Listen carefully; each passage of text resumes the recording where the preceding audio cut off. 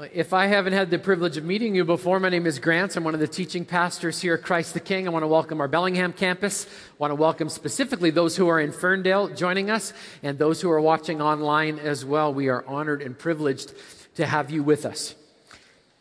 As we begin a brand new series, I'm going to throw out a question. I'm going to tell you, I'm not going to actually answer the question today. I just want it to roll around in the back of your mind for the next couple of weeks. And the question is this: who or what gets the best of you? When it comes to your relationships, who gets the best of you? When it comes to your energy, what gets the best of you? When it comes to your failures, what got the best of you? As we begin this new decade, I believe that God has a challenge for each of us to give ourselves away to Jesus in ways that we have never considered or done before.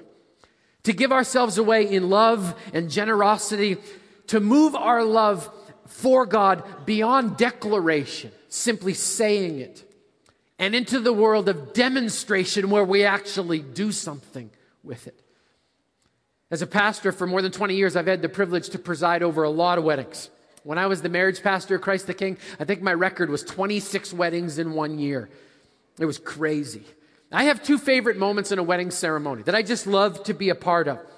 The first part is, or one of my favorite parts is wedding vows. I love it when the bride and the groom face each other, when they take each other's hands, and then they give themselves away in a covenant promise to each other. And they say, for rich or for poor, in sickness and in health, when I look good and when I don't. I mean, it's just those beautiful moments when their love is crystallized in front of everyone. This past year, the daughter of one of our pastors got married. Pastor Mark Warren presided over top of the wedding of his daughter, Melissa, and his soon-to-be son-in-law, Andrew. And it was one of, and I'm not just saying this, one of the most beautiful weddings I've ever been to. It was absolutely breathtaking. And then they came to the moment when Andrew's dad and Mark, the two fathers, are standing together as their daughter and son-in-law are going to be joined together, and they get ready to say their vows, and something happens. Andrew mispronounces the word lawfully. He says, waffly. And it just kind of goes from there. Their wedding vows actually ended up on YouTube. It went viral, which means over 1 million people watched it. So for those of you who didn't see, let's watch the side screens. Here you go.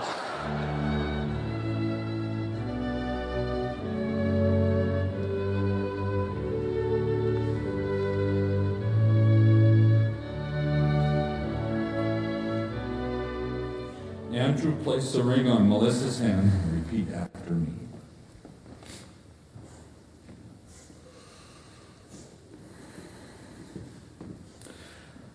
I, Andrew Paul Daniel Engstrom. I'm not putting it on the wrong way.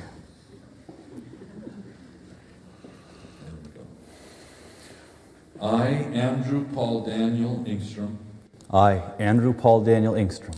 Do take Melissa Renee Warren. Do take Melissa Renee Warren. To be my lawfully wedded wife.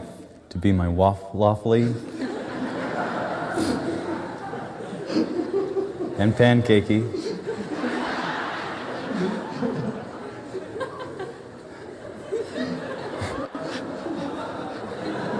I've been scared of this all my life.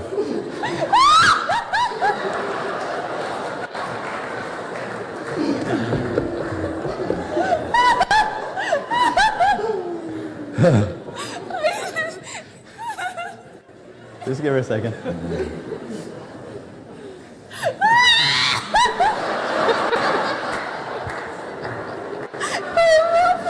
It's okay, folks. I've seen this before.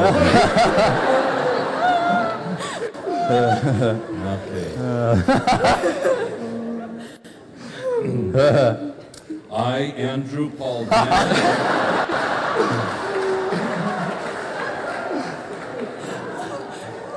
See, man and wife. The court will take a recess.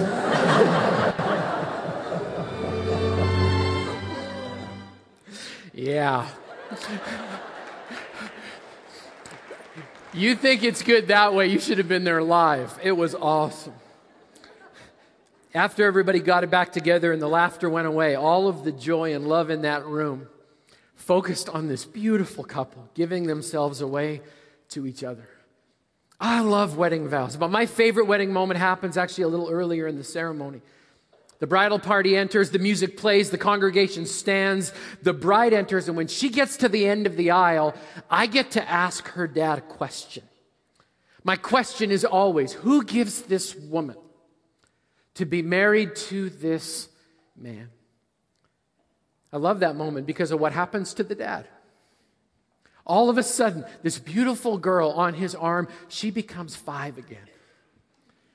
And he just looks at her like, where in the world did this time go?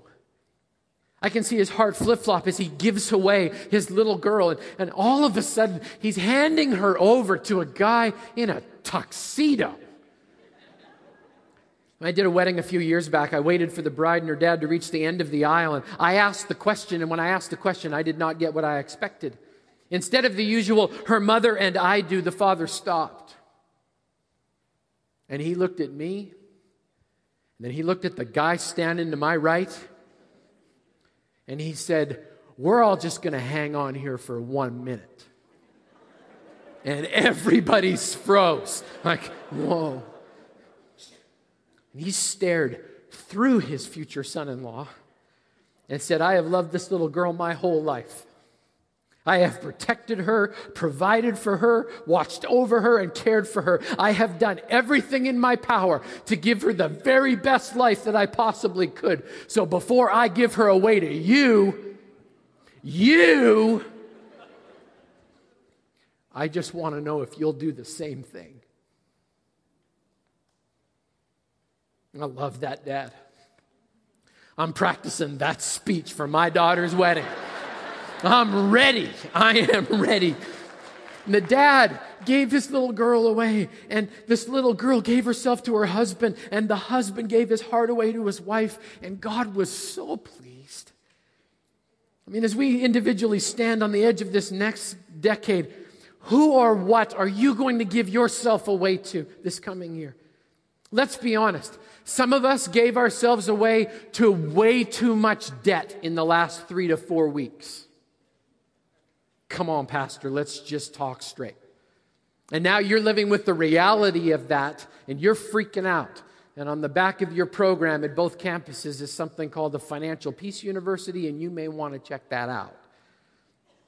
Some of us gave ourselves away to a vice or to an addiction or to a pattern of behavior because suddenly our family was around us and we became this 5-year-old kid who's all wrapped up and dysfunctional inside, and we have no idea why we acted the way we did, and now we're dealing with the consequences and shame of that. And if that's you, you may want to check out 12 Steps on Monday night, because 12 Steps is not just for addicts, just so you know. Some of us gave ourselves away to peace and quiet over Christmas as God drew near, and we're reaping the benefits of those decisions. I've been deeply challenged in my own heart about how my life would look differently if I fully devoted myself to Jesus Christ this coming year. Every year I choose a verse for the year, and I want to walk you through 2 verses of Scripture. As we do this today, this verse includes a biblical strategy for giving yourself away, and it comes from Ephesians 5, verses 1 and 2. We're going to walk through it phrase by phrase. It starts with these words.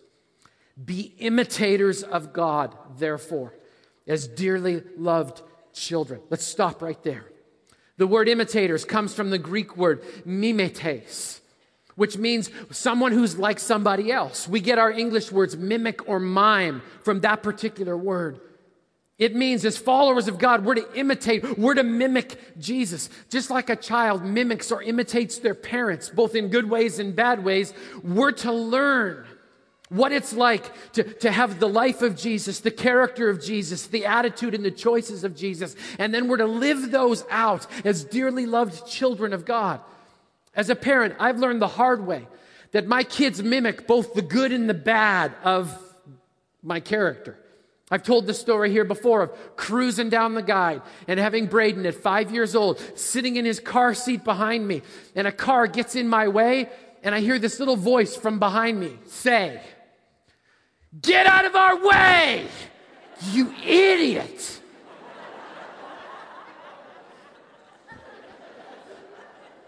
I was horrified that his mother would say something like that too, so...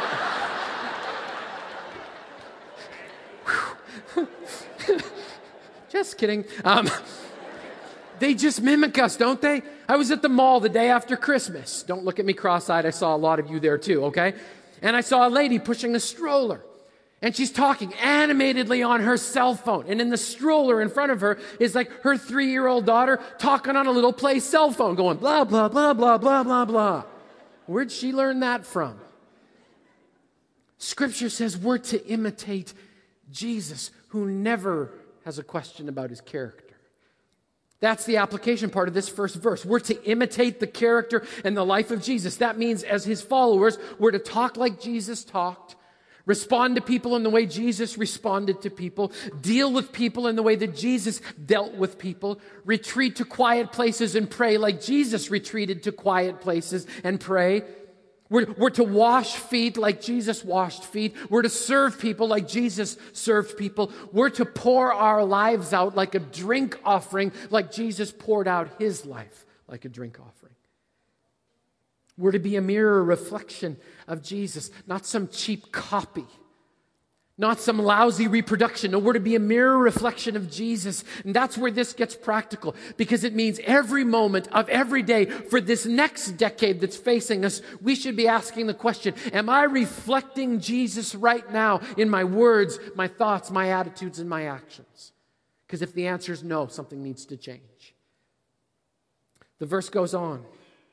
It says, and live a life of love just as Christ loved us. I mean, let's be honest. That phrase is a little cheesy, right? Live a life of love.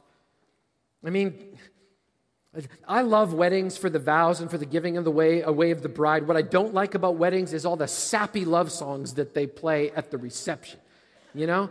Some say love, it is a flower. I'm all out of love and so lost without you, babe. I got you, babe. I will be your hero, baby. All you need is love. Bum, ba-dum, bum. Can you feel the love tonight?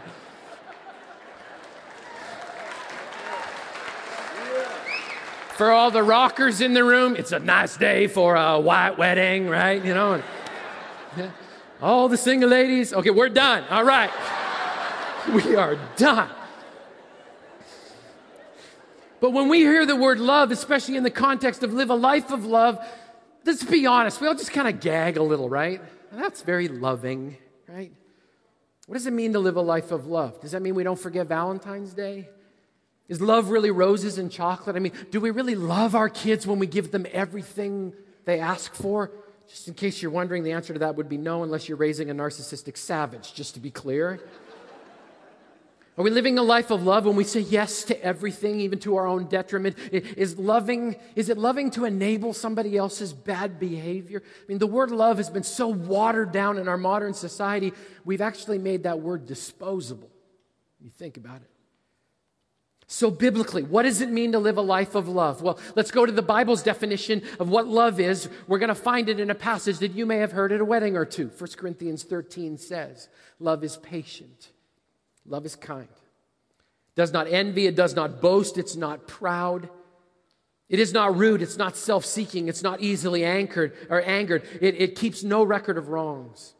Love does not delight in evil, but rejoices with the truth. It always protects, always trusts, always hopes, always perseveres. Love never fails. So we need to find out, are we living a life of love or not? So let's do a little self-test. In your outline, a list of all of the qualifications of love. The Bible says God is love. Well, if God is love, then he's also everything that's described as love. And if we're to be imitating him, then we should be able to imitate those things in a way of love as well. So, score yourself out of 10 We're going to walk through each one. First one, I am patient. Are you sure?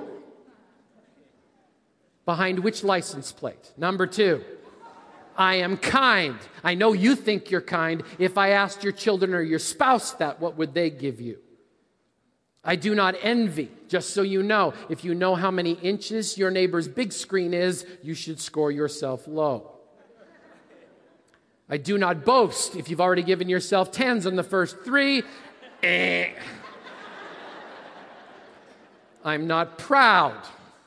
If you've ever said the words, I'm not wrong, you may want to rethink that one. I'm not rude. Think about yourself in the line on Black Friday. I am not self-centered.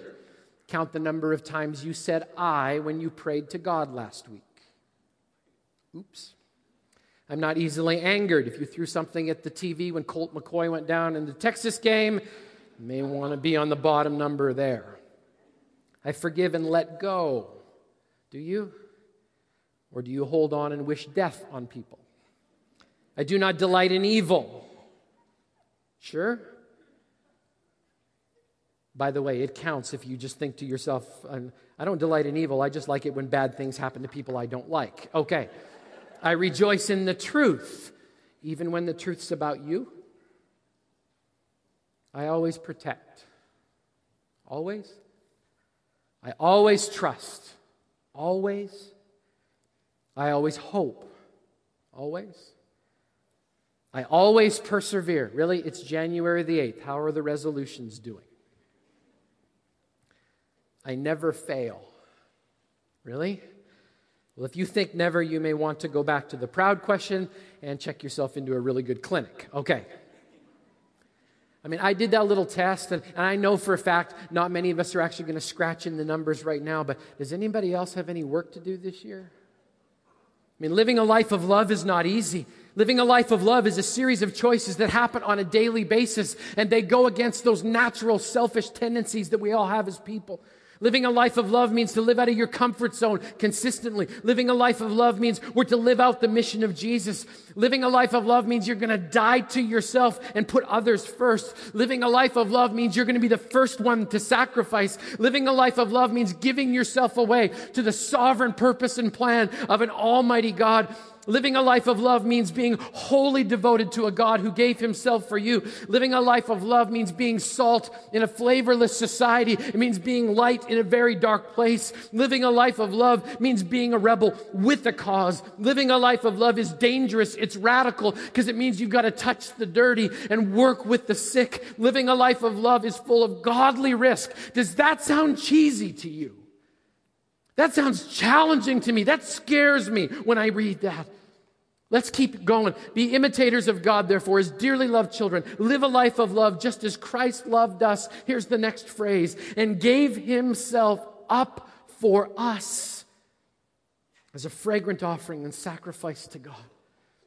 I'm constantly touched by this. Who gave first? God did.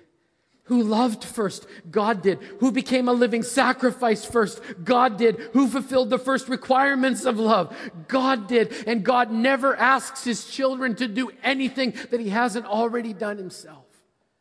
Jesus lived a life of love. That's why he came. This is the pure expression of God's love for us. It says it here in Ephesians 1. It also says it in 1 John chapter 4, verse 10, which says this. This is love. Not that we loved God, but that he loved us and sent his son as an atoning sacrifice for our sins. I sang some cheesy love songs before. How about this?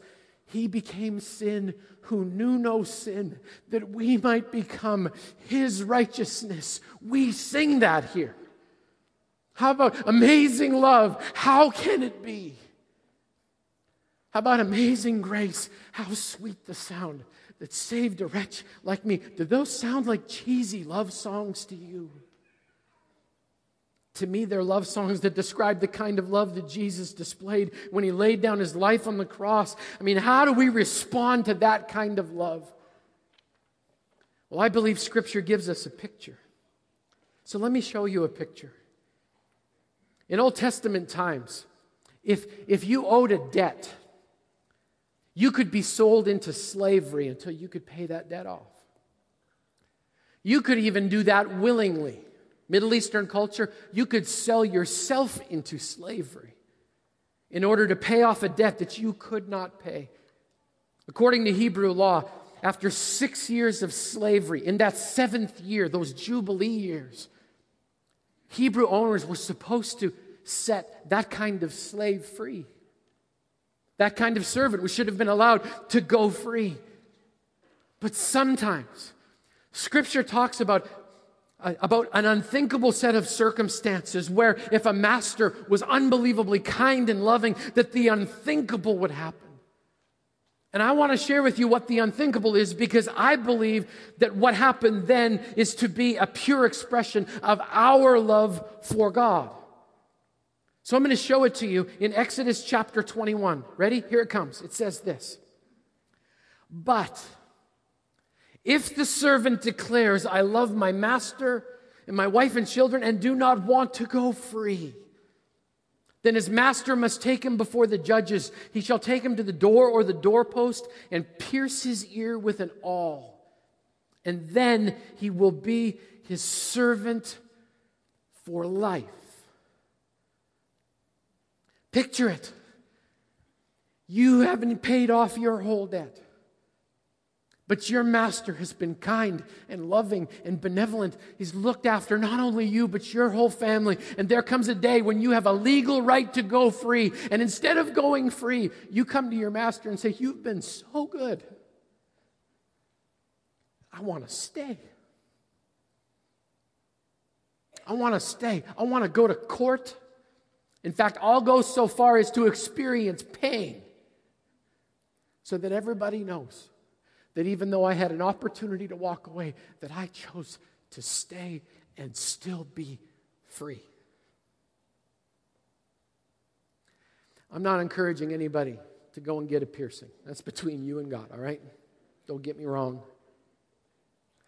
I'm encouraging all of us to give ourselves away fully, completely, to a master who has been kind and benevolent, who has covered us and our families.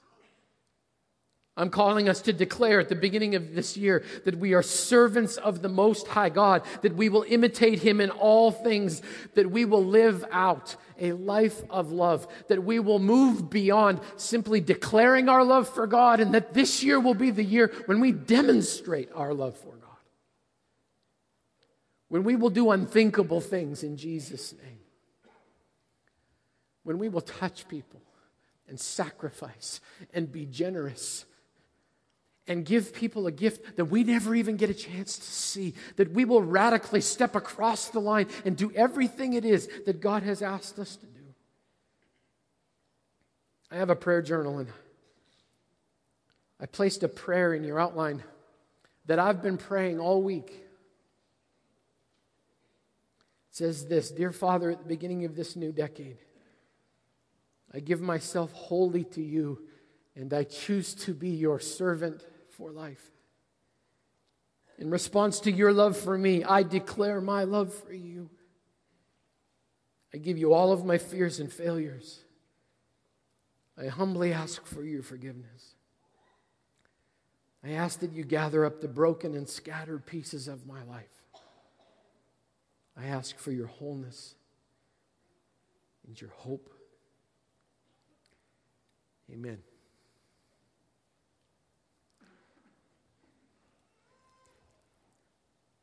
Sometimes more than just thinking good things, you have to act. Sometimes more than just hoping people get it. Sometimes God's people have to stand and speak and definitively declare, I'm a servant for life. With blood running down our neck. Sometimes it takes that level of devotion to say, I don't care what anybody thinks. I'm giving myself wholly and completely to Him. Because there's one thing I know. Great is His love for me. How can I respond any other way? So this is what we're going to do. The Bellingham campus, at the Ferndale campus. This is not a spiritual contest, and it has nothing to do with anyone other than the person who's sitting in your seat. Pray with me. Father God, some standing, some sitting, some kneeling, but all asking the same question. Who will we give ourselves to? I thank you that we serve a God who wants all of us.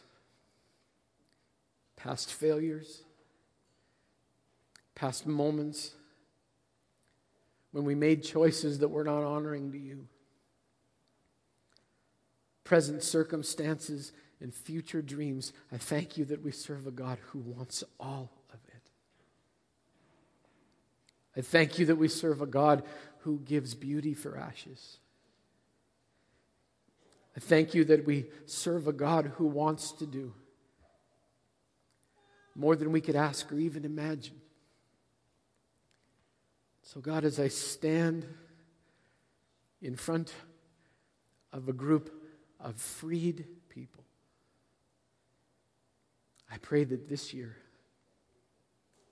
we would move out of our comfort zone and live a life of love, that we would be imitators of the Most High God who gave Himself up for us.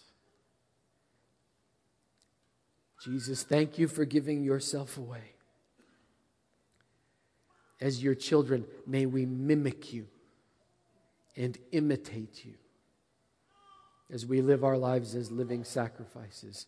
And all of God's people agreed together, said, Amen and amen. You may be seated.